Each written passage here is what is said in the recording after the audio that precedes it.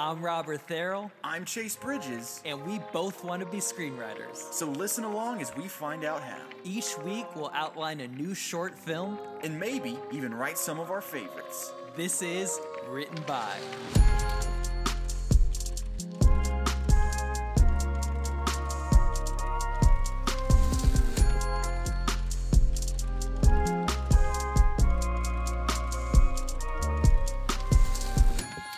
Welcome back to Written By, the #1 podcast in the world.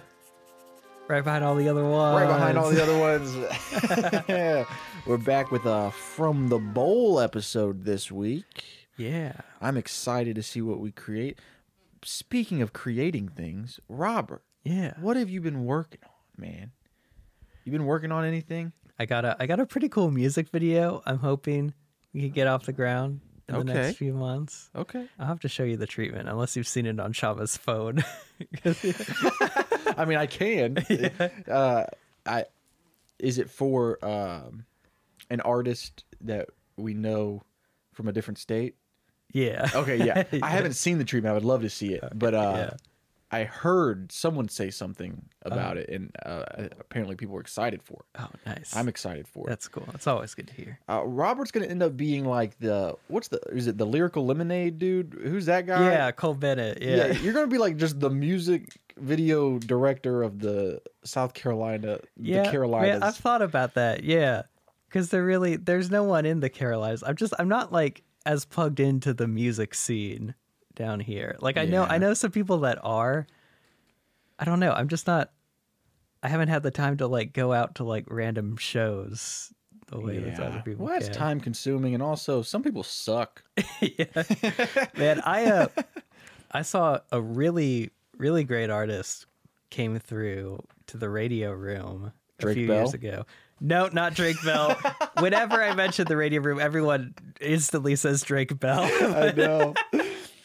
No, this is Coda the Friend, great hip hop artist. Okay. He like blew up like right after that show too, which is fun. But there was a local opener, 2 local openers. One was great, but the first one, yeah, you could tell this was like a dude that was used to, singing these like kind of punk rock type vocals with a lot of auto-tune. And so like the moment he opened his mouth and like belted his first line, like people legit just like laughed. It was so embarrassing. I forget what the song was. It was something that was like, roses are red, violets are... Yeah. So there was no auto-tune, No, so there it wasn't. just sounded ridiculous? Just this dude screaming. Yeah. People, oh, man. Dad. That's sad. Yeah. Oh, man. Yeah, but anyway, guys, before we get into this episode, we have a really special interview that we did this episode. Dude, we do, man.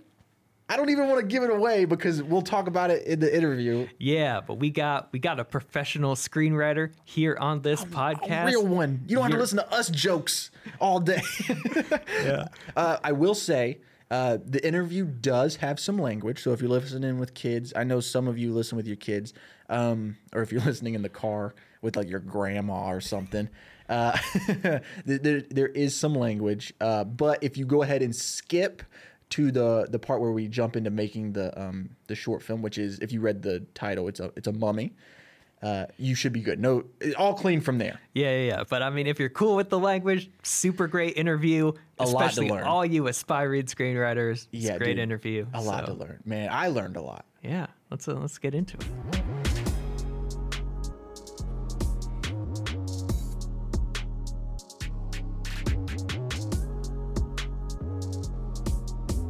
Guys, today we have a guest. You may have seen some of his work on Netflix, El Camino Christmas. You may have, you haven't seen American Dreamer yet because it debuted last month at the Tribeca Film Festival, starring Peter Dinklage. You may have seen screenwriter Utopia with their large following online and on Instagram. Or maybe you've read his book, Screenwriting on the Internet. Ladies and gentlemen, Christopher Wainer. There's no live studio audience, but if there was, Yeah, they'd be all cheering. they'd be going crazy right now. They'd be ecstatic. Thank you for having me on. Appreciate it. Absolutely. This is an honor. Thank you so much. It's super. We've never had a guest on the show yet that is an actual you've been in the business for over 20 years. You've had scripts be sold. We haven't been able to speak to someone like that. So this is a huge deal for us to actually learn a lot about the business through someone who's been in it for a while. Yeah, I've been in it for over 25 years. And the things, I've never lived in Los Angeles. I've kind of kept a career going from afar. Which is a super interesting thing, right? Because typically people are like, you got to be in LA if you're going to make it. But you've proved otherwise. Have you always lived is it Florida, right? Well, I've Colorado for the longest time. I just moved to Florida. I mean, that's kind of the germination of my book, Screenwriting on the Internet. I pitched that to Michael Wiese Productions in the late 1990s when I used the internet to get my first agent, option my first script. And, that's when it was really becoming viable as a tool for screenwriters and writers and other artists to connect with their industries. And so I wrote the book, and 2001, Michael Wiese Productions published it. And I actually traveled a little bit doing screenwriting conferences and seminars and things like that. I traveled with Sid Field, Michael Haig, Linda Sager. We were at a lot of the same conferences talking about screenwriting. Only my aspect was obviously how writers could use this new tool, the World Wide Web, and the internets, and market themselves. Yeah, you really were. I was looking through Screenwriters Utopia the other day after I had messaged you, and there's a part on the About page where it shows the website through all the different years, and all the way back in 1995 when it was the early age of the internet. It was really interesting. You were way ahead of the curve. I was the second website for screenwriters. The first one was Charles Deemer. I don't know if you guys even know who he was. He had a website. He was the first. He was a writer, novelist in Portland, Oregon, taught at a university there. He's since fallen away. I think he's still alive, but he's off the internet. But mine's kind of the original source, really, that is still there. And I'm kind of proud of it, actually. Yeah, super proud. Yeah. So what were the early days of the internet like back then, and how were you able to use them to kind of break into the film industry? Well, it was a lot easier because, managers and agents, the young ones, the hungry ones who were looking for clients, imagine that, they would post their information on the internet, and you could just, it was easy to contact them, query them, and get responses, So it was actually a lot easier. And then, they were looking themselves, like Daniel Knopf, who did the series Carnival on HBO. He was a guy who actually worked on my website, wrote for it, was a struggling screenwriter, and he put his stuff on his own. He created a page and put up his scripts and his Bibles for pitching his TV idea. And a producer came along from HBO, found him, and took him on. And of course, Carnival became a huge success. Now he's on the blacklist. He's a major player in Hollywood, and it all started for him on the internet. And there's so many stories like that. But it was a lot easier. Today now you've got a lot more resources, obviously, but it's so much money driven, that writers have to be careful, because you can pay, for these websites like the Blacklist to have them cover your script. And if it gets a good rating, then it can help you potentially. But there are some good resources. You just got to be really careful. And it's so convoluted. There's so many writers. What is it? Every year, 20, 30,000 screenplays are registered or copy protected. It's just crazy, the competition. Yeah, it's a very, because of the internet, which back then I guess was a super great tool. Now it's like everything's oversaturated. Everybody's a writer, everybody's an actor, everybody's a TikTok star. Yeah, it's crazy. So speaking of the early days of your writing, the second screenplay you wrote was called Warm Beer. Right. Which eventually went on to be El Camino Christmas, which came out a few years ago on Netflix. Talk a little bit about that journey. Yeah, so I had in college, when I first learned about screenwriting, there was an old TV program called 60 Minutes, and I was doing homework one night in college, and I happened to watch this show while I was working. They did an interview with a guy named Shane Black, who wrote Lethal Weapon, and I didn't even know there was such thing as a screenwriter. And he had just sold the largest spec script, one of the largest ones next to Esterhaus. And he got interviewed, and I was fascinated by this story because I loved the movie. And I'm like, I got to look into what screenwriting is. So that kind of got me into it. self-taught. I looked on the internet, found what screenplay format was, and I think I bought Sid Field's book, and then I just started dabbling in it. And my first screenplay was this horrible World War II script that I sent copies to family members and they wouldn't even read it. So it was that bad, but we've all been there. but so I gave it time. I kept writing. And then I had this idea in college. I took a sociology class and I had to write a paper on this Vietnam vet,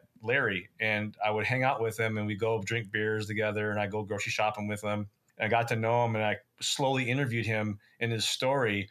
He was PTSD sufferer. Like we were at a grocery store once and a clerk or somebody dropped something really loud, and I kind of look over and flinch, and I look back, and Larry's gone, and he's on the floor. he went. Oh, wow. He was like he hit the deck because it was that just traumatized still from Vietnam. So he was a character. He was funny. We go drink. Anyways, he was the basis for Tim Allen's character in that movie.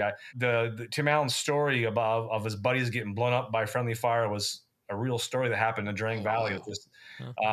And a lot of Tim Allen's character was based on this guy that I interviewed for a sociology paper in college. And that was kind of germination of it. And then I had this idea of a kid looking for his dad. And then, what if this would, he accidentally, or he goes to the town, thinks he's gone, but it runs into him. And really, but that story of mine was a lot darker. Like Larry was supposed to rob that liquor store that morning. Larry was, because he was broke, and Eric would just happen to be in there. And then, of course, the deputies would show up. D'Onofrio's character, Hooker, would show up, and it'd become this clusterfuck. And to me, the whole idea was just trying to put a bunch of interesting people in a really crazy situation, and that just kind of was a germination of it. That's awesome. So I got to say, I love El Camino Christmas. Thank you. Me and my girlfriend, we watch it every Christmas. Yeah, he's not lying about it. Full disclosure, I watched it last night, but he's told me to watch it for a while. Oh, yeah, man. It's my favorite Christmas movie, and I'm not just saying that because you're here. How cool was it to see the actors that got cast for that? Because, I mean, it's an all-star cast. You mentioned Vincent D'Onofrio, Dax Shepard, Tim Allen, Jessica Alba. Yep. Am I missing anyone? Tons of people. Luke Grimes, who's now a pretty big star on Yellowstone. Yeah. Luke Grimes was on there.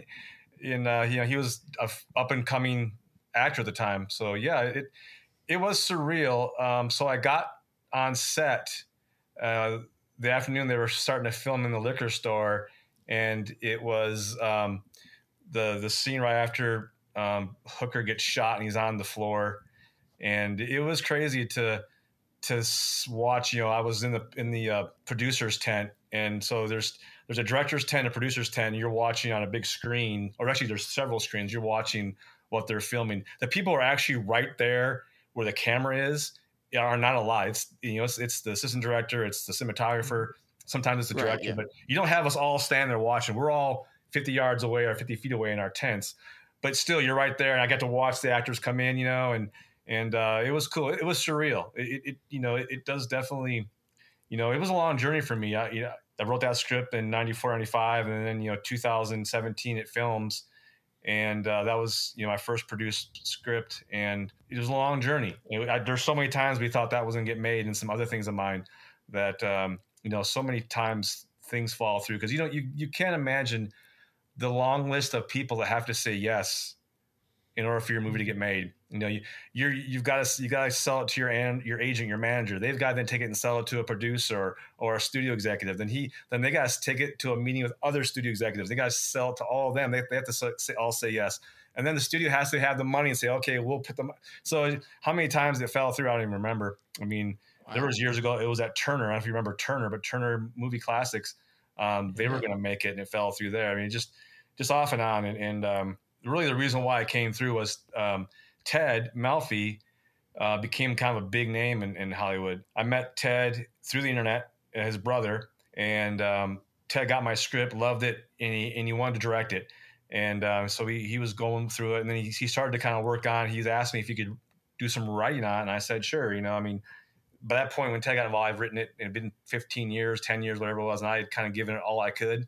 I had no more left to give that script. And Ted took it in a different direction. I mean, it was a very dark script. Like everybody died at the end. Wow. And Ted's like, we can't have it like this. He goes, no one, this is an incredibly fucking sad movie. You know, no one will want to watch it. So he's like, and Ted is kind of, you know, he's kind of it's a Wonderful Life, Frank Capra, the modern era. So he took it and gave it a little lighter side. A lot of my humor is still in there. And then Ted kind of brought forth some of his humor. And then, it became what it was. And I think ultimately at the end of the day, his choices were correct because, the story I wanted to have made wouldn't have sold to Netflix. So he was, and then he became big. He had St. Vincent come out. Then he had Hidden Figures come out, and Netflix was like, they wanted to make a Ted Melfi film, and luckily he had our script and they bought it. So that's really awesome. That goes to show, though, there's a compromise between art and business, almost, where it's like, this is the story I want to tell, but it's not the story that will be bought. Well, filmmaking is the ultimate collaborative initiative because there's so many people that have artistic say or involvement, from the cinematographer to the editor to the director to producers to people physically hands-on the set that light it, and then the actors bring stuff. I mean, D'Onofrio took Carl Hooker to a level I didn't even envision. I mean, it was amazing what he did with that character. Tim Allen, I wasn't, when I heard Tim Allen was going to be Larry, I pictured a Nick Nolte guy for like Larry, and I when I heard Tim Allen, I'm like, I don't know, man. I mean, I'm thinking Tim the Tool Man. I'm thinking Santa Claus, yeah. And then that first day on set, when I watched him, I'm like, fuck, he's nailing it, He really does. He told me he was looking for a dark character. And there's a monologue I wrote called the shit monologue, where he kind of chews Eric's ass about, his use of the word shit. And he goes, I've seen shit, smelled shit, smoked shit. He goes, that monologue is what sold me, because I had a stand-up bit he told me where I kind of did something like that. When I read that, I'm like, yeah, I want to do this character. So it was kind of cool. Unfortunately, it didn't make it into the final cut. Again, a collaborative effort from the editors to producers. Yeah. There's so many people that are involved. When you sell it, you're giving it to them, and they're taking your baby away. You never see it again until it's birth. So that being said, when you did see it for the first time, how did you feel? Were you excited, or were you like, I wish they would have kept this? Or I was excited. So they filmed in April, May of 2017, and I went back in August to watch part of a rough cut. And I wasn't thrilled with the rough cut. I was like, oh man, I don't know. But I had a lot of confidence in Ted. Ted's a brilliant filmmaker. He's smart. I knew in my heart it was going to be fine. So then I came back for the premiere in December. We was there in Los Angeles, and they had actually in a theater premiere, which is cool. And I was very happy, very blown away when I saw it on screen. It was cool. Yeah, it was definitely, I was very happy. Again, it wasn't totally a movie I would have made, but I don't think the movie I wanted would have made it. It wouldn't have been made. Interesting. Yeah. So what's the status on the American Dreamer film? And was that another script that you had written a long time ago, or did you write this one more recently? So that one was years ago. Ted was filming Hidden Figures, and he called me and said, hey, why don't you listen to this podcast about this lady? Or it wasn't actually a lady. It was about an older person that wanted to stay in their home until they died, and then they're going to sell it to somebody. And it really wasn't quite like that. Anyways, but I listened to it, and he's like, I want to write something inspired by that. So while he was filming Hidden Figures, we would talk daily. I'd email. We did an outline together. We came up with this storyline, these characters, and then once we had a good treatment, then we set out writing it. What I would do is he go, okay, I want you to work on the first 5 scenes. So I typed out the first 5 scenes. I email them to him, and he would work on it and do his thing, and then send it back. And we did that back and forth for a couple of years, even after Hidden Figures. And then ultimately the producers wanted just Ted to work on it. So he took it and went and finished the screenplay. And even though I helped work on part of the screenplay, I didn't have 33% like the WGA requires. So all I got was a story by credit. But I did help work on the script a little bit, just not enough to get credit. But anyways, Ted called me up one day. I was like, hey, I want to work on this story. I want for Peter Dinklage. It's for Peter Dinklage's company, I'm like, sure, let's do it. Peter Dinklage, man, he's one of those actors that's like anything he's in, I'm watching. He's just too good, man. Yeah, this should be funny. It should be a little dark, but also, Ted will be a little uplifting. And hopefully, it premiered at Tribeca now. We're just waiting, and I'm not involved in this at all. I don't talk to anybody, but they're just waiting now to either sell it to an HBO or an Amazon or heck, maybe even a Netflix. It'll probably be later this year before it'll come out on a platform for people to watch. Cool. Yeah. What's like the dream project for you? What's like that one script that's sitting in the back that you really hope gets its due one day? Well, actually, it's something that I'm trying to develop with my manager. It's called Dakota. It's a dark noir. It's about two loner overnight security guards that are infatuated with a coffee barista girl, and they fake a robbery to win her affection. Only it goes horribly wrong, and she ends up getting really kidnapped, and they have to actually rescue her. So I saw on your website, the Warm Beer Productions website, you have like a section of your projects that you kind of have, and I saw the Dakota one, and I was like, out of I think there's like 4 or 5 on there. I was like, I need to see that movie. That sounded amazing. Yeah, I want to film it here in Florida, and I've got some connections. We're hoping it's going to be a small $1 million, $2 million movie, hopefully, but it may never happen, frankly. But my manager also, David Firestone, likes it, and he's trying to raise money for it. And but I think back in the day, there was a show called Six on the History Channel, the Navy SEAL show. I'm really an action thriller writer, which is kind of, I'm getting pigeonholed as a comedy guy. I like dark comedy, and it comes out in my writing, but I'm really more of an action thriller writer. And I was actually, my managers back then had got me into that show. I wrote a spec script for that's the Navy SEAL show, and the producers loved it. And I think I was on the verge of becoming a part of that writers group, or at least having that script sold to them. And then it got canceled. So that was kind of a bummer. I really was looking. Yeah, Six got canceled. I was looking forward to that, but I really would love to be more writing the thriller action stuff.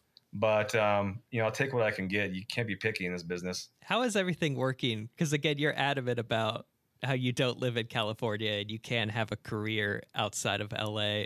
How does talking back and forth, are your managers in California? Are you headed out there a lot, or you doing a lot of remote work? How does that work?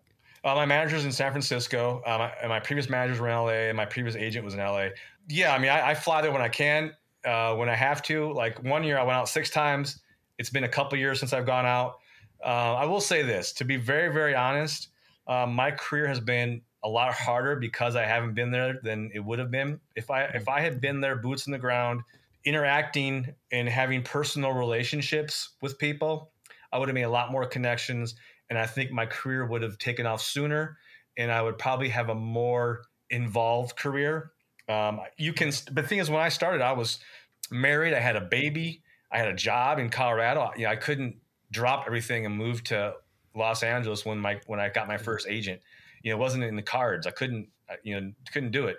So you can start your career using the internet with these resources. But I think ultimately, at the end of the day, if you are serious and you want a long-standing career, you have to move there, to be very honest. Interesting. Yeah. It is super interesting to hear about how you were in communication with your partner when you guys were working on kind of the outline for the American story. And because giving a little backtrack on our podcast, so the reason we started doing, it's called Written By, and the reason we started doing it is because we were writing through COVID over the phone. We wrote a feature together over the phone. Nice. And then we started working and producing short films together, and it was all just over the phone. It would just be like, hey, you write the first scene, I'll write this. The very similar thing. So it's super cool to hear that you also have been in that same kind of lane, because that's what inspired us to make this. Yeah, the key to obviously was organization. We had to have our treatment, our outline first, so we both knew the story, we knew where it was heading, we knew the ending. When I start a story, I have to know, I have to know character, who are my characters, I got to know the circumstance, I have to know the major beats of it, and I have to know the ending, what it resolves and why it resolves it. And then from there, I can let my characters kind of take me on a journey sometimes. I'm not a big, when I sit down to write screenplays, typically I don't have an in-depth outline, only when I'm hired to do that. When I'm hired on a project, they always require it. You have to have an outline treatment before they'll let you write a word because they want to make sure that they're on the same page as me. But when I'm writing for me, sometimes I'll just start a scene will jump in my head. Then I'll write that scene, and then I'll kind of start putting notes. I have notebooks full of stuff. I'll get my notebook for a few weeks, and then I'll get back and start organizing stuff. I mean, I don't have to write chronologically. It may just be scenes that pop into my head. But once the juices get going, you kind of release that, the faucet, let it pour out of you. But yeah, absolutely. The way you guys did it, was exactly the way Ted and I, we just had to have an outline. So we knew he's like, here, you start writing these. He wanted me to write, and then he took them and he did his thing to them.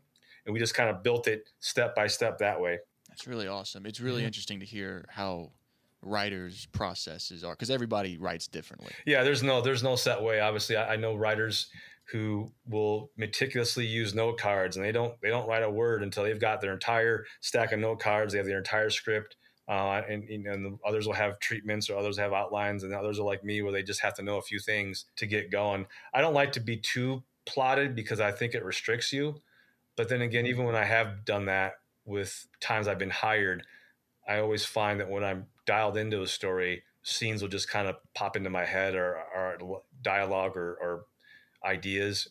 And then that's when you really know that you're connected to your story, when you're writing something and you realize I just wrote half a page that I didn't plan on writing because it just jumped in my head. That's also the joy of writing that kind of shit. But it's hard. I mean, when I wrote this history book on Cal Rogers, I didn't write a screenplay. I didn't write a single screenplay because sometimes the well is absolutely fucking dry, and the only time I can sit down and force myself to write is when I'm hired to write something, otherwise if I'm writing a spec script, I don't sit down unless I know that I'm ready. It's just not the way I work unless I'm getting paid ahead of time. So what is kind of the big difference between writing for yourself and getting hired to write? Because kind of where we come from, there's a very active film community, and some of our older friends are starting to make their first features, but it's all self-funded, written on spec. So what is the difference when someone hires you to write something for them? You get a check and it doesn't bounce, Been there, I don't write a fucking word until so how you get typically it's been through my agent or manager. They'll have a contact to say, hey, one of the first things I was hired to do, I was hired to rewrite a horror script, if you can imagine that, back in the late 90s. And it was through my agent. And she's like, yeah, I know it's not your genre, but I sold them on you. It's $5,000 up front, $5,000 on delivery. And I'm not WGA yet. I'm starting to get there. But so I could work with any kind of independent company. Once you become WGA, you can only work with WGA signatory companies. And then you get a set fee that is in the WGA requirements. So that ultimately though limits you, because then you can only work with the big companies. To go work with these smaller independent companies, you can't do it. And I've always kind of liked doing that. So I've kind of been fairly okay with not being in the WGA. But so I got, typically through my manager agents, they hear, you want to do this? I'm like, sure. I asked for the script.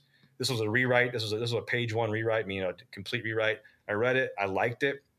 And we did a meeting. It was actually a conference call, and I kind of pitched them my take on rewriting it. They liked it. So then they hired me. They sent me a check. Didn't bounce. So I started writing. And then, I did the job. So typically it's that way. I've been approached actually through my website to do some stuff. When one producer saw I was a historian and had a Civil War book, he wanted me to adapt a Civil War novel of his, that he had as producer. And I got hired to do that. And there's lots of rewrites and stuff. It's always weird. It kind of comes and goes. Sometimes I'll get several in a row, then I'll go 8 months without anything. It's just, you just never know. And COVID really shut down a lot because people, they had their stuff and they were making it, and the pipeline was full. And so they weren't looking to fill anymore because they didn't know what the future held. But now it's finally opened up again. So that's really interesting. So winding up here, I want to talk again a little bit about Screenwriters Utopia, which is the website that you founded all the way back in 1995. Wait, that's amazing to me that you had the foresight of what the internet could do. Well, if I was smart, I would have I remember when I saw, was it Yahoo on Stanford's website, those guys launched it on Stanford. Or I remember when Google launched on, where was it? If I had foresight, I would have bought stock in those damn companies. I never did. So. Then you can make whatever movie you wanted. I wouldn't be sitting here talking to you guys. That's for sure. Well, awesome, man. So with Screenwriters Utopia, do you have anything cool coming up? I know you guys do like some competitions and some other stuff. Really, to be honest with you, I've kind of neglected it. I need to get back on keeping it updated. I think our last article was 3 months ago, but it has a searchable database of thousands and thousands of articles, and we used to do script reviews. Back in the day, I had a guy, Stacks was his code name, his handle, his side call, whatever, and he was in the industry, and he would get screenplays that were in development before they were filmed, and he would write a review of it, and then he would get me scripts. Like I forget the movies I've read, but we got screenplays before the movies came out, and we would do reviews. Well, I got the script for Minority Report, Scott Frank. I don't know if you remember who that is. He's a pretty big guy now, but anyway, so I did a script review of Minority Report, and I got an email out of the blue from Scott Frank. He's like, "Hey, loved your review, but it wasn't my script." I'm like, "What?" He goes, "Yeah, that was the co-writer's previous script, the one that I rewrote." And I'm like, "Oh man, I'm sorry." He goes, "Want me to send you it?" And I'm like, "Yeah." So, anyways, I wasn't allowed to review it. The movie came out right before, but so that started a friendship with Scott Frank. Actually, he and I, correspond off and on, and when he was doing Godless, that his series of a couple years ago, we were corresponding about that. I mean, I've met professional writers through the website who have reached out to me, and Sid Field, of course, when I was touring with him, and he's done some stuff on my website, and unfortunately he's passed a few years ago. But yeah, I don't do as much. I mean, I started it as a way to network with writers. I had a bulletin board, which is a message board, where it was one of the most popular message boards for writers back in the day, because it was the only one. But then, I had a competition database for writers to find screenplay competitions. I had listings for writers to find, coverage reports and help, and find agents, agent listings, manager listings. But then what happened was, all these other websites showed up on the scene where they focused on that, and they hired professional programmers. And I'm just, I'm just doing my HTML and my own programming, And so the Utopia kind of dropped in popularity because companies got involved. Like, there's a company called Script Shark back in the day, and they all and Inkwell and Inktip, whatever. And they all kind of jumped in and started charging writers money to do things I was doing for free, but they were doing it better than I was because I didn't have the resources. So it kind of dropped down, but I still keep it updated because I know it's got a database of useful free content. You want to learn how to write query letters, or you want to learn how to, improve your script. It's got all kinds of free content on there. And, I hope it's still a resource for writers, and try to keep it updated. It's just hard to do with my schedule, and I don't have a company, to maintain it. It's just me. Sure. Yeah. So I guess one final question is, since you came up using the internet before everyone else, what would be the updated advice for all of our listeners in the current industry that have feature screenplays? They've sent it to all their friends in the industry. They like it. What would you say is the next step that they should consider taking? Well, I mean, it's brutally tough, to be very honest. Yeah. You could write an amazing screenplay and still not. I've read some amazing screenplays that never made it, and you'd be shocked how many professional writers never get produced but make a living, a good living, selling their work, being hired to work, and never have had a movie made. I know numerous ones that are excellent, better than me, and they haven't had anything made just because of bad luck or just whatever. It's an incredibly tough business. I've noticed about every 5 to 7 years, a new wave of hopeful, hungry, up and coming writers come in. And after about 5 or 7 years, it's so brutal, they disappear. I mean, I've seen them come in waves. It's about every 5 or 7 years, a group comes in hungry to do it, full of optimism, and they don't have staying power because they just don't realize just how difficult. I mean, for the longest time, I had a day job. I wrote on weekends and evenings because that's how you survive. Luckily now I teach college stuff and when I need to make extra money, but it's tough. I would say hopefully if you've written something really good and you're getting great feedback, hopefully you can get it into the right company. And to me, you don't need agents. When you need an agent, they'll come find you. If you're that big, they'll be knocking on your door. You can find managers that will help guide your career and read your material. That's what I've kind of stuck with. I haven't had an agent in a long time because there's so many online resources that if your script's good, I do like the Blacklist. I think websites like that really do help people. There's a website called Inktip. I don't know if you know that one. That's a really good website to upload your screenplay, and it's got a verifiable list of producers and agents that go through that database looking for material. There's some very legit resources that do cost money that I would encourage a writer to use if they really feel their script is that good. And hopefully if it is that good, they can get a manager or a producer to read. I mean, in my book and in my class, I actually have online, if you go to my Instagram account, Wayner's Rules, I have a class on there. And the last tutorial I do is how I've been able to maintain a career using the internet. And I go through how I query. I have downloadable templates. There is really a technique to querying producers that has worked for me for a long time. And that's really the bread and butter of how I've made it, is by far through my own work online. So even if you have a great screenplay, it's still so difficult, unfortunately, that I wouldn't encourage someone to enter screenwriting. That's why I'm an author too, and I write history books, and because I have always had that joy. I know like this book on Cal Rogers, I know I'll publish it. I know someone will publish it. It may not be HarperCollins, like someone I want to publish it, but I'll get it published. Yeah. And with a screenplay, it doesn't mean anything until it gets on screen or on your TV. Unfortunately, I mean, I remember I got optioned the first time. That was amazing. When I got that first check, I was an actual paid screenwriter. That's amazing. And those are definitely stepping stones that kept me in the game. But it is really a hope factory. You send off that query. And back in the day when I was hardcore doing it, I would send off 25 email queries a week to producers. Maybe I get one response, and I send a script out, maybe 1 or 2 a month, and you're hopeful. You send it off, and you're like, oh, okay, this could be the one. This guy could like it, and maybe they'll option it, and you're excited, and it gets you back invigorated. You're writing again, and then you get the rejection email. Or really, what happens? You don't ever hear back. That's the bad part. Is what I've learned is producers and agents, they often won't even respond to your query after they get your script. They won't usually get back to you, because then once they get back to you and reject you, they've put themselves on one side of the fence. They've said no to you. And just in case you become the next big hit, they don't want to have you remembered, hey, you're the guy that rejected me. They rejected me. Well, they'll read it and go, it sucks. And they won't even tell you that they're not interested. I really have a lot of respect for the ones that do nowadays get back to me. I always thank them, like, hey, thank you for responding. That's all I say. I don't bug them like, why didn't you like it? I just say, hey, thank you for letting me know. I appreciate it. Because it is cool when, a producer just say, hey, this wasn't for me. I'm going to have to pass on. I'm sorry. I always say thank you.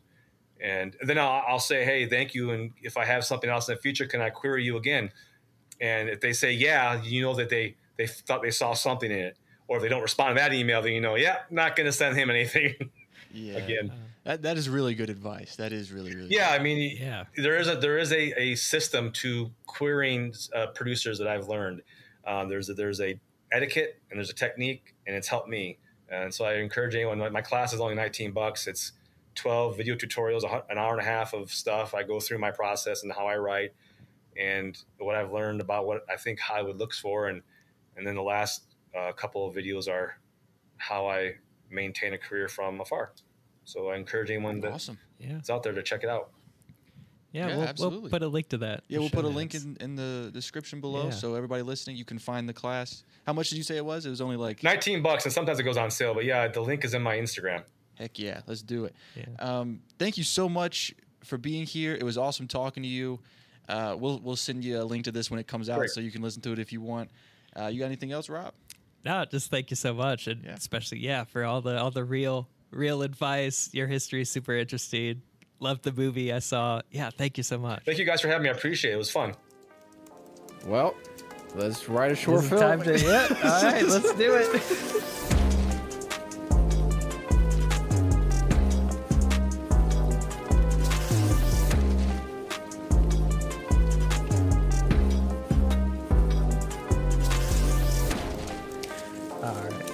reaching into the bowl. What we gonna do today? I hope it's a fun one. There's some that I've been really looking forward to, and I feel like we're never gonna get to them. I feel the same way. Yeah. I also feel bad like whenever we go a long stretch and it's not like a listener suggestion. Yeah, it's like we promised they were in there. Yeah, we put them all in here. It's 100% random. Yes, we are adamant about the fact this bowl will always be, has always been random. And we've 100%. never cheated. And there's been times that I wanted to. All right. The one we got, this is a fun one. We have drawn Random Monster, which means I put this in. We have a, we could go online. There's a random monster generator. All right. We're going to do that. And whichever monster we come up with. The monster ones are always so hard. Yeah, it's funny because like there was a point after we wrote Single with Fangs before we even filmed it where we were like, ooh, we should make a bunch of monster themed shorts. We'll be like the monster guys. We'll be the monster guys. And then we tried writing a few more. It is so hard. Yeah, we had our werewolf short, which I liked a good bit. It just was like kind of similar to Fangs. Yeah. And then one of the like 2 episodes we never aired because it was bad was a monster one. Yeah, it was a monster too. One. Our Bigfoot short, I really enjoyed that one. Oh, that is a monster technically. Yeah. So maybe it was just that one that's got me down. Maybe that one that was bad. Okay. Well, see, now I have to find the site that I. And if you guys ever want to hear that episode, do you still have it? Like the edit? Oh yeah, I got it somewhere. If you guys ever want to hear it, you have to pay us. You have to pay. We put the bad stuff behind a paywall. So Robert's getting the random monster generator. All right. Okay. I found it. Okay, I got Mummy. Okay. Have we ever done anything with a mummy? I don't think so. No. There's, of course, the monster movie, The Mummy. Yeah, The Mummy, which actually I haven't seen. It's been on my list forever. One? Yeah. It's a really good one, man. Yeah. It's like, I put it in the same vein as like it's almost like a family adventure movie. Like, okay. It's for kids and adults. Yeah. It's like a Pirates of the Caribbean genre movie. Yeah. It's really good. Brendan Fraser's dope. Mummies. Okay. So I mean, right off the head, as we're recording this, Moon Knight is airing. Oh, so. Yeah. I've seen a few episodes. I'm not caught up yet. Yeah. So, mummy is a dead human or animal whose soft tissues and organs have been preserved by either intentional or accidental exposure to chemicals, extreme cold, very low humidity, or lack of air. Cool. When I think of mummies, I immediately think of like Scooby-Doo, Where's My Mummy? Yeah. Whereas like they're in I think of a pyramid. Inside the pyramid is a mummy. Uh-huh. I think of the Jimmy Neutron episode where they fight a mummy. Yeah, I always just instantly think Egypt, you know? Yeah, very Egyptian. Yeah. If you guys hear that, our recording studio's in a church, and I guess they're playing games downstairs. It sounds like it, yeah. Yeah. Or maybe crazy. a mummy is chasing them. Okay, so I've got a list of like mummy movies pulled up. Okay. Surely these aren't all of the mummy movie, like all mummy movies. It starts from 1955. Oh wait, no, it jumps around. Okay. There's an Abbott and Costello Meet the Mummy. Okay. Ancient Evil, Scream of the Mummy by Bram Stoker. Ancient Evil 2, The Awakening, The Aztec Mummy, Blood from the Mummy's Tomb, Legend of the Mummy, Bubba Hotep. I like that one, Bubba Hotep. Oh, I just read something about that. About Bubba Hotep? It's okay. Just click on it and then look at the like log line. Whoa! It's a 2002 American comedy horror film. It stars Bruce Campbell as Elvis Presley, who is now a resident in a nursing home. There's a man who claims to be John F. Kennedy, explaining that he was patched up after the assassination, dyed black, and abandoned. Yeah, this sounds really funny. I just saw a tweet about this. It's Yeah, it's about Elvis Presley and a black JFK in a nursing home. Wait, so it's about a mummy? I think the mummy is the villain. I think there's like a mummy that haunts the nursing home or something. I don't know for sure. Oh, we gotta watch this. Yeah. Maybe we could do a thing where we watch this movie and you guys can watch it. Maybe we could do like a stream or something. That would be fun. Maybe. I have no idea if the movie's good or not. I just know. Well, I can tell you right now it's not. Yeah. But I bet it's amazing. It's a cult status. It's got a 79% on Rotten Tomatoes. Oh, nice. So it's better than Morbius. Yeah. We Okay, you know what I'm thinking of? I remember like around like end of 2020, there were like some memes going around where like there was a news article and it's like we found this ancient pharaoh's or ancient king's tomb or whatever. Oh, We're about to dig up their remains. And then everyone's like, no, don't dig up the remains. Leave them there. We can't do anything else 2020. I saw that, but what I thought you were referencing the mummy yelling. is the mummy yelling. That is one of my favorite memes ever. Dude, we'll put the audio of it in here. Yeah. I'm trying to find it. I love that where it's like, here it is. Scientists were able to mimic Nessie Amun's voice by recreating his mouth and vocal cords with a 3D printer. It allowed them to produce a single sound. Wait a minute. What if this is the short though? What if they manage to reconstruct more than just and the mummy like talks to them? We do Jurassic Park with a mummy. Mummies, yeah. Oh, that's a cool idea actually, because you have like the idea of Jurassic Park was they're creating like a living museum. Yeah. Well, museums are filled with mummies. What if we did one where they took it too far? Science went too far and brought a mummy back to life. This is almost encroaching into Clone High territory. Have you ever seen Clone High? Yeah, that's a great. Is that Phil Lord and Chris? Yep. Yeah, it was their first show. Haven't they done, dude? I bet. Here, I was gonna pitch this off the air, but I'm gonna pitch it on the air. We need to do a thing where we have like a watch along thing. Like if Written By starts getting a little, tell your friends, guys. If we start getting a little bit more of an audience, maybe we could do like a Patreon or like a Twitch or something where we could like watch fun stuff together with the audience, and because I think it would be really cool to like watch like all of those guys' movies and shows and stuff, and then like rank them or something. I don't know. I'm just spitballing. No, that's fun. That's fun. Yeah. But okay. So the people that were behind recreating the vocal cords for King Tut were so embarrassed after that video, they started working even harder. And now I love that video. And so there's a scientist that's just like alone after dark in the laboratory, sweat dripping down her head. She's like, oh, I've almost got it. And then all of a sudden the mummy speaks. It's like, hey, mummy. Would he speak in Egyptian, or would he speak? He probably would speak in Egyptian, right? Yeah. But is it? But they got like translator technology. The mummy hasn't come back to life. Just his voice. Yeah.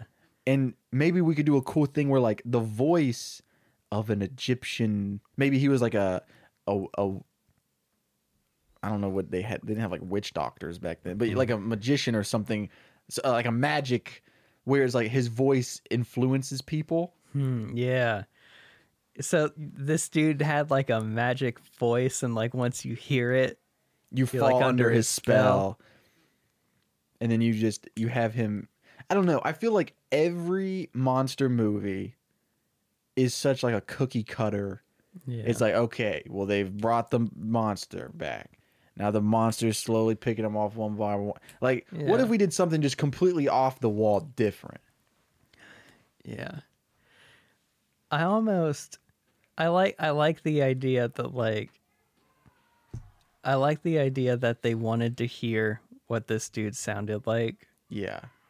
They managed to do that, and then maybe like through some like weird magic, like it starts talking and like saying stuff unprompted, because like with those computer programs you're like putting something in to simulate it. But what if like as soon as the pharaoh's voice is heard in the world. That's what like attracts the Egyptian spirits or whatever to like possess his body again.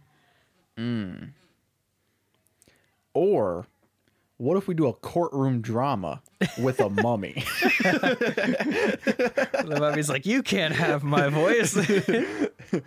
I'm looking at like different genres because, or what if we do a buddy cop movie with a mummy, a mummy and a werewolf, or something? I just want to do something different. Yeah, Because it's like, I love the idea of like, yeah, his voice brings back, but it's like in the movie The Mummy, it's a very similar concept. you know what would be fun? What if, okay, it takes place in ancient Egypt. It's just a fun little, almost Pixar-ish short where the mummy just has to run some errands, but like a piece of his cloth gets stuck and then he just starts to unravel and he's got to like do all these tasks, but like trying to keep himself from unraveling. Or even like it could be like there's a chase scene, but like as he's running, his cloth gets loose and then all of a sudden like he's having to like run away or chase people while also trying to like hold himself together. That could be fun. Yeah. What if we do? So we're gonna go with an animated. Are we doing an animated short? It could be either. Oh snap! We got a mummy budget. Yeah. Mummy budget. I like the idea of that. We'll, instead of the whole short being that, we'll use that in the short. What if we did a buddy comedy, a buddy cop, and it's a mummy and another monster? That sounds Mummy like and fun. another monster, The adventures of, and we could do either like a cartoon, and it could be like a comic book. Anything like just something fun, a short story. Yeah. Okay. Who is like, these things work well when you pair opposites. So like, what's the opposite of a mummy? Yeah, or like who would get along least with a mummy? So what do we know about mummies in a supernatural sense? All of them are they're just like dead Egyptian royalty, or like just dead royalty, because like common people aren't going to be mummified. Mummy movie tropes. So it could almost be that this is like, mummies are like the preps of the monster community. Because they're royalty. Yeah. So maybe it's super. Yeah. So what's the opposite of that? What's like the grungy monster? Yeah. I'm looking at more information about mummies. So typically a mummy is a pharaoh who wants a nice place to rest, and they're surrounded by his millions of dollars in loot. There's always someone that wants his stuff. So the mummy's got to get out of his cozy sarcophagus and open a can of curse ass, and his shambling arms straight out wrapped in bandages way. Wait, you know what would be fun? What if like a mummy comes to life and he's just living in his pyramid with all his riches, but then the IRS shows up and is like, hey, you haven't paid taxes on your treasures in a million years. You owe us a lot of money. The mummy versus the IRS. Oh, that's funny. It's fresh in my mind because I just did my taxes. Yo, me too. And saw Everything Everywhere, which takes place at the IRS building. I still need to see it. Because I chose to go see The Lost City instead. Oh. No regrets, brother. The Mummy completes the classic quartet of Dracula, Frankenstein's monster, and the Wolfman. The four of the famous villains of the night. Yo, what if we all right. This might be something for another time, but I have to say it. What if we do like a team up, an Avengers style team up group of the four classic monster movies? Dracula, Frankenstein's monster, Wolfman, and a mummy in The Mummy. Maybe I could see. I feel like if I were to write that, it would just get too close to what we do in The Shadows, which is like, that's my ideal monster movie, where it's just what you do in the shadow. Four supernatural people just trying to chill in an apartment together. Okay, let's try to get going on something here. Yeah. We've thrown out a bunch of ideas. Yeah. Anything that you think? Buddy cop, mummy gets audited. Both really funny. I think there's a, if you really want to do something different, we need to find like a really mundane everyday activity, everyday conflict that this supernatural thing has to deal with. Yeah. What if we do the Mummy versus the IRS? Let's see where this takes us. My only fear is like, where does that go? Or what if, or we could even do, what if a mummy just like gets awakened? It has all these riches, and so it's like, I'm like a millionaire in this life now, and then it just like, it decides to go to America, and it's just like a tourist mummy. It's looking at all the sites. The first place it goes, the Bass Pro Shop Pyramid. Oh, that's a fun. Oh yeah, we could do a whole short just based on that. Okay. Yeah, the mummy is like, I'm gonna visit the new world. I never knew this world existed in my time. It flies to Texas or whatever that is. Yeah, it's I like, don't know I where. hear there's a pyramid. Is it in Las Vegas? It's in Memphis, Tennessee. Oh, that's right. It's not far from here. Yeah. We could go. Or what if it's like They close at 9. the mummy's been road tripping across the U.S. and it heard there was a pyramid.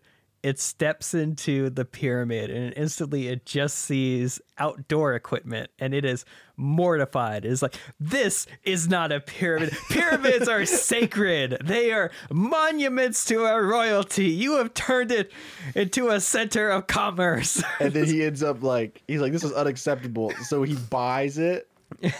And then he ends up just being the general manager of this Bass Pro Shop. Or what if the short is just the mummy freaking out and it's about him and the poor Bass Pro Shop employee that has to calm him down? Oh, okay. Okay, so the short is like it's a customer service like Karen, Yeah. but it's a mummy. And it's a mummy. Okay, we can work with this. This we Yeah. can work with. Now we got something we can dip our feet into. Yeah. Okay. All right. And so I pictured the mummy. It's just like a classic bunny, head to toe wrapped in whatever gauze. Yeah. But it's also, it's got a little hat. And It's got a binoculars Hawaiian around shirt his on. neck and an open Hawaiian shirt. And he's got a camera. Yeah, and flip flops. Yeah. And he's walking around and he's taking pictures or whatever. Like we open and we just see him like it's a wide shot. Yeah. And it's like this sidewalk, and in the background you see the pyramid. Well, actually, let me pull up what this pyramid looks like location wise. We'll put the picture up on the Instagram too. Yeah. It's basically, it is very large, a pyramid shaped, but it's like reflective. It looks like glass. Okay, yeah. So we see a wide shot like this, Yeah. and we see him just walking by, not looking at it. He's walking horizontally across, and he's got his camera, and he looks up and he like snaps a picture, whatever, and then he turns. And he sees the pyramid and he throws the camera in the air and he runs right inside. Yeah. And that's the opening shot. And then instantly when he goes in, because there's a big logo on this pyramid, so instantly when he goes in, he was like, I would like to talk to Pharaoh Bass Pro. Pharaoh Bass Pro. Bass Pro Shop. Bass Pro Shop. Shop. What was the name of that other movie that we were talking about with the not Martin Luther King, JFK? Oh, and the Hotep. Hotep Bass Pro Shop. I want to speak to Pharaoh. Bass Pro Shop. I want to speak to Pharaoh Bass Pro Shop. And then it's just like a 17-year-old who's like, He's like, is this a joke? is this for TikTok? I don't get it, bro. Yeah. He's like, what is clock? What do you mean TikTok? And then he starts to walk further inside and he notices that it's a store. Because, like, okay, regular pyramids, like in the Egyptian days, they're full of, like, belongings of the pharaoh. Because Right. if they put it in there, then he gets to take it with him to his next life. So he's like, this pharaoh seemed to like fishing rods. And why does he have so many? And then he sees a customer, like, taking one. He's like, you can't touch that. And he gets really mad. Yeah. Oh, and then he runs back up to the 16-year-old. Servant, I would like you to know you need to sound the alarm. Set the booby traps. Someone has just stolen one of Pharaoh Bass Pro Shop prized items, and we whip pan over, and there's just someone leaving with their bag, and it's like a life jacket. And he's like, the mummy runs over there and he rips the life jacket out of the bag, and he's like, ceremonial garb. Yeah, I like this. This is fun. This is fun. See, this is what I was talking about, Rob. So where's the short going? Like, how do we think we see this ending? I don't know. I don't know.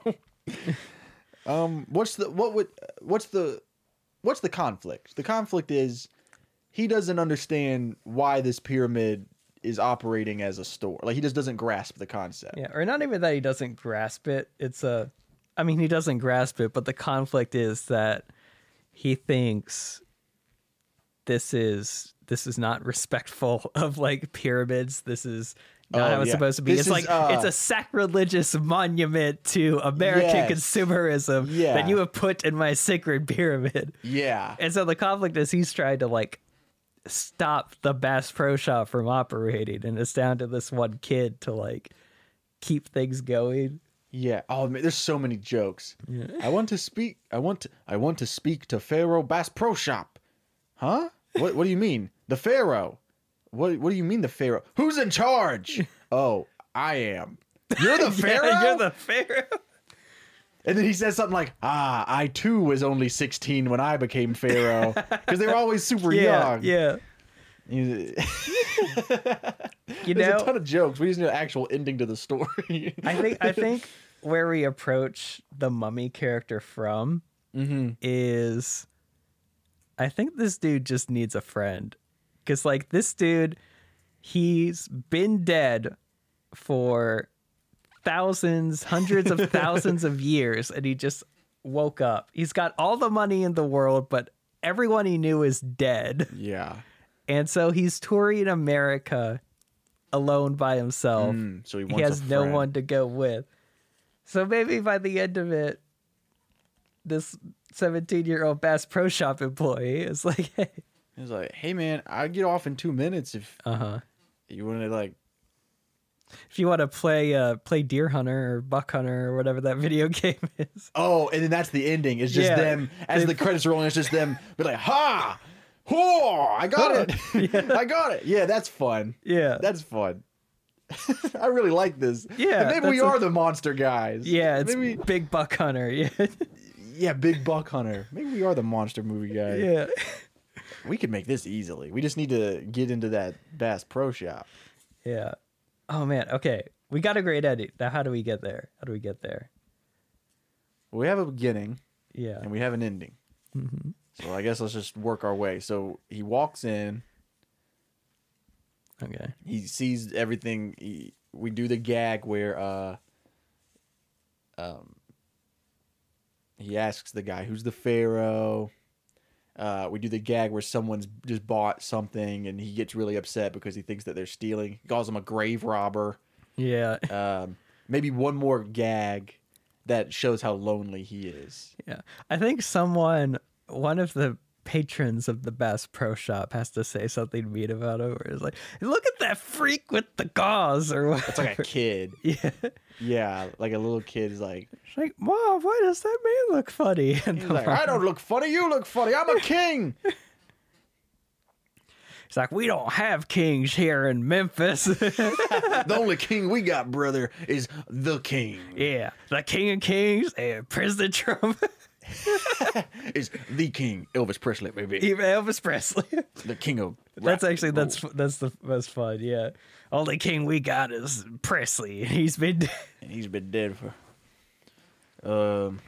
So the mummy is mad and he's trying to stop people from buying stuff at the Bass Pro Shop, but then someone else like engages and like makes fun of him, and then maybe the employee like breaks it up and the mummy's a little torn up. We're just like, man, no one out here appreciates me.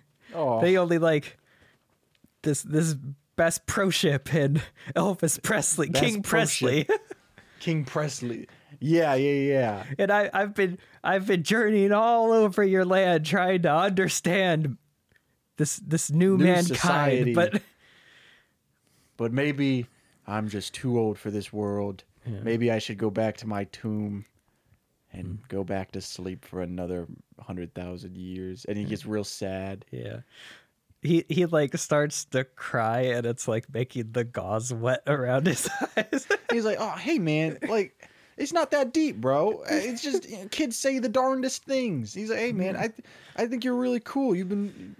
Oh, you know what? He's like, "Hey, I'll just let me show you around. You know, the best pro shop's actually kind of fun." And then he was like, "Hey, try on this camo jacket." It was like, "Oh, that looks great. Here, put on this Carhartt hat." Yeah, and so at the end, they're playing Big Buck Hunter. He's dressed in all Carhartt, like Bass Pro Shop Camo, gear. Carhartt, Timberlands. And they're just having the time of their life. Yeah. This one isn't necessarily narrative driven. It's more about like the fun moments throughout. Yeah, but it Jokes turns. and The low point is he feels bad, right. and about not being able to understand this new time period he's in. Right. And so then how we get out of that is the teenager. It just basically turns into like a makeover montage, and then them playing games, looking at the fish in the indoor pond. He like tries to grab one. It's like, this is how he fished in Egypt. I don't know if that's true or not, but Yeah, something fun like that. And we could even have a joke where in his saddest moment, he's like, I don't even know how to be a good consumer. And he's like, you're a better consumer than that lady. And it whips painted over, and it's like a classic Karen. And she's like, you still haven't given me my vote or whatever. okay. Let's try to organize some of this. I think we got all of it. We just have here, I to think. make sense of it. What's our mummy's name? Can you look up like an old Egyptian name? Yeah. Hatshepsut. And then there's King Tut, Tutankhamun, Akhenaten, Ramses. Yeah, Ramses. Let's do Ramses. Okay.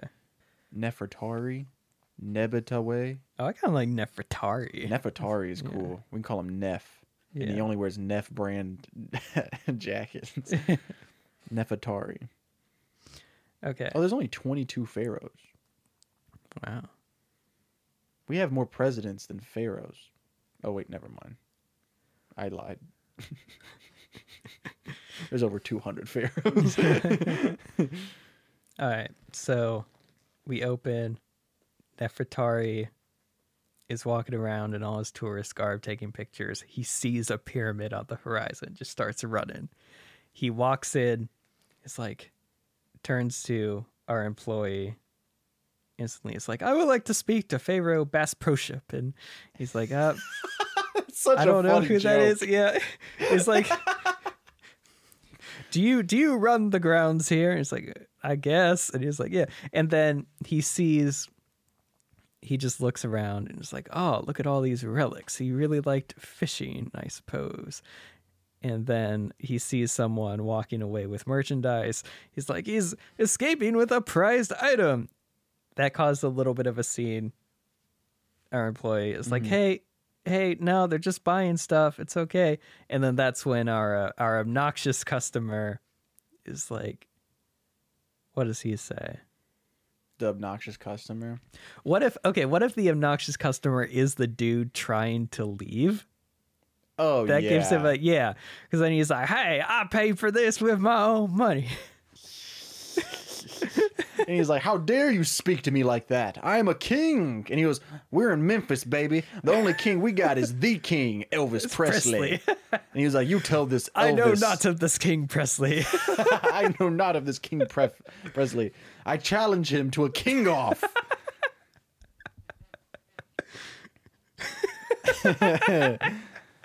What is a king of? I don't know.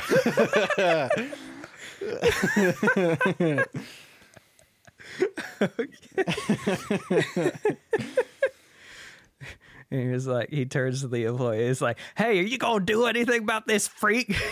Yeah, this freak. He's like, look at him. He looks like a freak show. And he just starts more and more making fun of him and tearing him down. Oh, you know what's gonna end it? They like get into a scuffle, and then the customer throws his camera on the ground. And it breaks. Yeah. All the memories he's collected from his trip to the America. Yeah. Yeah, that's it. Yeah, and so he walks. They're fighting over his item that he bought, but he refuses to let. What do you think he bought? It's got to be something funny. What do you buy from Bass Pro Shop? Okay, it's fishing, hunting, golf. Yeah, there's some sports stuff. It's outdoor stuff, camping kayaking. stuff. I like the idea of it being like a life jacket. And he's like, a ceremonial garb? You can't steal his ceremonial garb. Uh-huh. Or, I mean, they have Bass Pro Shop hoodies. You know what I mean? Like, it could be a Bass Pro Shop hoodie, and it says Bass Pro Shop on it. So he's like, oh, that's Bass Pro Ship. Pro Ship. Yeah. I like that. Yeah. It's a Bass Pro Shop hoodie. Oh, he's like, this is mine. Oh, yeah? Where's your name on it? And he's like, what are you talking about? I don't see your name on it. I see Bass Pro Ship. Yeah, I see his name. I see his name on it. Our dude's like, hey, chill. No, he's just buying it. That's what he did. Like, oh, yeah. So they're this jacket back and forth, and then the guy grabs it, and he rips the jacket out of Nasford, whatever we called him. What was his name? Nefertari. Nefertari's hands, and when he does it, the camera goes flying off his neck and busts on the ground. One more thing that could escalate it, because we want them to end playing Buck Hunter. What if the camera falls, since this is Memphis and they're in a Bass Pro Shop? Dude's strapped, and so he pulls out his gun and shoots the camera. No, he doesn't. Or maybe he does. I was just picturing he points at it. It's like, don't make a move, bandage freaker. You bandage bandit. Yeah. You bandage wearing freak. Where are you from? The Burn Ward? Yeah, from the Burn Ward. I'm going to walk out of here with my Bass Pro Shop hoodie and my rifle because I'm a cop here in America. This is Memphis, Tennessee. And then he shoots the camera and walks out. Because that's my God-given right as an American. All right, so we have that. Yeah. Then he has this really sad moment. Yeah, and he's like, I don't understand. I've been asleep for so long. It's just the whole world has changed. It's gone mad. I have all these riches. I could travel wherever I want, buy wherever I want, but I have no one to do it with. Yeah. And he's like, well, come on, man. At least don't be so down. Here, let me show you around. And then they do fun stuff like he tries on the clothes like we talked about. Yeah, he puts on camo jacket, puts on the Carhartt. I believe there's like a driving range at this pyramid, like where you can test out golf clubs. So he's golfing. There is an indoor the big aquarium. Fish tank. Yeah, they're looking at the fish. Maybe he reaches his hand in and pulls out a fish and takes a picture with it. No, you can't do. Oh, they get him a new camera. Oh, they sell GoPros at Bass Pro Shop. Yeah, he's got the GoPro strapped on his head. Yes, and then, and the whole time it's like, let me tell you about my best friend. There's gotta be a gag where he's looking at knives and accidentally cuts a bit of the gauze or something. Oh, and he's like, oh, but then his friend, the 16-year-old, picks it up, ties it around his head like a bandana, and he's like, yeah, double thumbs up. Yeah. And then we fade out as they're playing Buck Hunter, and there's just the mummy's so happy. Yeah. I think we need a final conversation or a line or something, because we see the montage where it's getting better. What's the last final thing where it's closed out? Or it could even be that, hey man, we got to close in 5 minutes. I've had a blast though. He goes, oh, okay. Well, thank you for showing me a good time. And then the mummy slowly goes to leave. And then the kid goes, well, I mean, I have to lock up, but that doesn't mean we have to leave. And then the mummy turns around. And he's like, I like you, Pharaoh Bass Pro Ship. And then it cuts to them playing Buck Hunter. Yeah, and the lights are out and stuff. And Yeah, and when the credits roll, it's just all the photos he took on the camera. Oh yeah, that's Yeah. so fun. Yeah, that's it. We I got like it. that. Yeah, it's fun.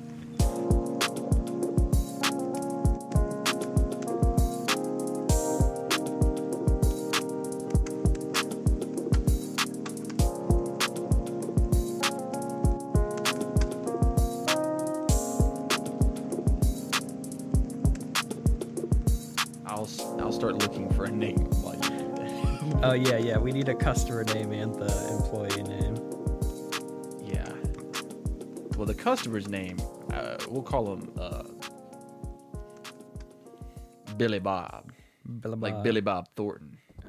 Billy Bob. No, let's go with, what's a redneck name? Bubba. Bubba. Yeah. Bubba Hotep.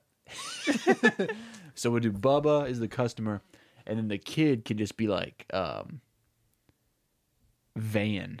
Fan. That's fun. Yeah. Yeah. So Van, Bubba, and what was it? Nefertari. Nefertari. Yeah, Nefertari. Is it any FE or any FA? Nefertari. Nefertari. Oh, I've already got the name, dude. Well, I'm gonna keep looking for stuff, but I think I got okay. it. I'm gonna save it for a surprise at the end. So we open on Nefertari, a mummy covered head to toe in ancient looking gauze.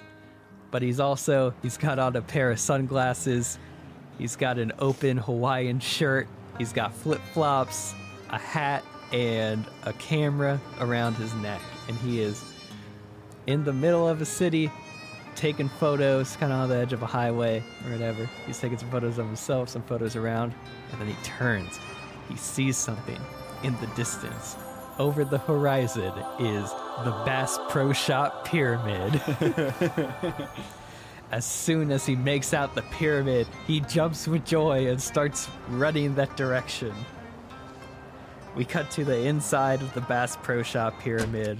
He walks in super excited, looking around. He walks up to the first person he sees, which is Van, a 17-year-old Bass Pro Shop employee working at a register. Nefertari walks up to him. He's like, "Hello, I would like to speak to Pharaoh Bass Pro Ship." Van is like, I don't know who that is. He's like, do you run the grounds here? And it's like, yeah, I guess. It's like, wonderful. I'll be speaking with you in a moment. And then he looks around. He's like, wow, there is so much here, so much opulence in this pyramid. And it's like, wow, just look at these relics. Pharaoh Best Pro Ship must have been really into fishing and knivery or whatever. He's just looking at all the products. You see some other people around. He's like, there's a lot of people in here for a sacred pyramid. It's like, hey, don't touch that. That's Bass Pro Ships. Don't touch that. He's like, hey, what are you doing in here? Where is the grounds bed? There are too many people in here. And then he sees Van has just checked out someone. His name is Bubba. He's a real country-looking person. He's just checked Bubba out. Bubba is walking out of the pyramid with a brand new Bass Pro Shop hoodie. Nefertari instantly runs up to him, aghast, and he tries to yank the hoodie out of Bubba's hand. He's like, you cannot leave this pyramid with Bass Pro Ship's relics. He's like, I was like, hey, get off me. What's the big idea? Nefertari's like, I see you looting and thieving this pyramid. You must drop the relic at once, or Bass Pro Ship will not have it in the afterlife. Bubba's like, afterlife, give me my hoodie. I pay for this with my own American money. Nefertari tries to yell at Van, who's like coming over once he noticed the conflict. Nefertari's like, excuse me, I just caught this peasant and he's trying to make way with one of Bass Pro Ship's sacred garments. And Van's like, hey, that's just a hoodie. Chill out, okay? I was like, give me that back, you freak. Nefertari's like, that is no way. I'll have you know, I am a pharaoh. I am a king. He's like, well, this is Memphis, Tennessee. The only king we have here is the king, Elvis Presley. That's right. Nefertari's like, well, I would like to speak to this King Presley. But give me that back at first. And it's like, hey, just chill. He's just a customer. Okay, it's like, there are no customers in the Sacred Pyramid. Give me that. And he tries to yank the hoodie. Bubba yanks the hoodie back. They're yanking back and forth. And then all of a sudden, Nefertari loses his grip. He falls backwards. His camera falls off his neck and onto the ground. He tries to lunge at Bubba, but then Bubba, being the God-fearing American Tennessean he is, he pulls out his firearm. He's like, not so fast, mister. And I guess at this point, Nefertari like knows what a gun is, or at least he could tell from Van's reaction. He's like, whoa, everyone stay calm. Nefertari stops. Bubba walks up and he's like, I pay for this fair and square. And this freak that just came from the burn ward isn't gonna tell me nothing. He walks up and he stomps on his camera with his foot, crushes it. He's like, have a nice day, Pharaoh. And he walks out. Nefertari walks up to his camera, which is destroyed, and he just kind of sits down in the middle of the Bass Pro Shop with his head down. Van is like,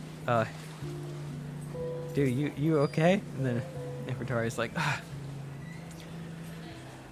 maybe this was a mistake. Man, ever since waking up, I have not been able to understand this society. Man, I'm royalty. I was royalty back in my day. And when I awoke, everyone I ever knew was dead. I have all the riches I could ever ask for, but not a single person to share them with. And I've been journeying your land trying to learn your customs and your ways. And I guess maybe I should just return to another 100,000-year slumber. Yeah. Hey man, it's like, it's not so bad here. There's a lot of fun stuff to do in the Bass Pro Shop. And so he like takes Nefertari, helps him up.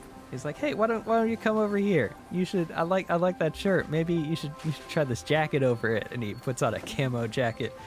Nefertari's like, oh, this does look rather ravishing on me. And he's like, yeah, and dude, you know what's in right now? Carhartt. Try on this Carhartt beanie. And he's looking at himself in a mirror. And he's like, I kind of like this look. Is this what the royalty of your time wears? It's like, I guess. A lot of TikTokers wear this. And so we just see him like try it on a bunch of clothes. He's looking at the knives. He's playing golf. He's at the aquarium and he reaches his hand in and grabs a fish. And he's gotten himself a new GoPro and he's taking a bunch of video with that. And then he sees a buck hunter game and he's like, that's what that nasty peasant had. He's pointing at the gun. Yeah. He's like, yeah, but this isn't dangerous. This is just a game. This is just a game, okay? And he's like, teach me this game. And so they're playing buck hunter together and he's getting really into it. And then it just ends. Van is like, all the lights have turned out. And then Van walks up to him as he's still playing, trying to beat his score. And he's like, dude, I gotta lock up, man. You can't be here anymore. And he just looks kind of disappointed, like, oh, I guess not. And the man's like, but I'll be off in 15. And he's like, they're like kind of pointing at each other.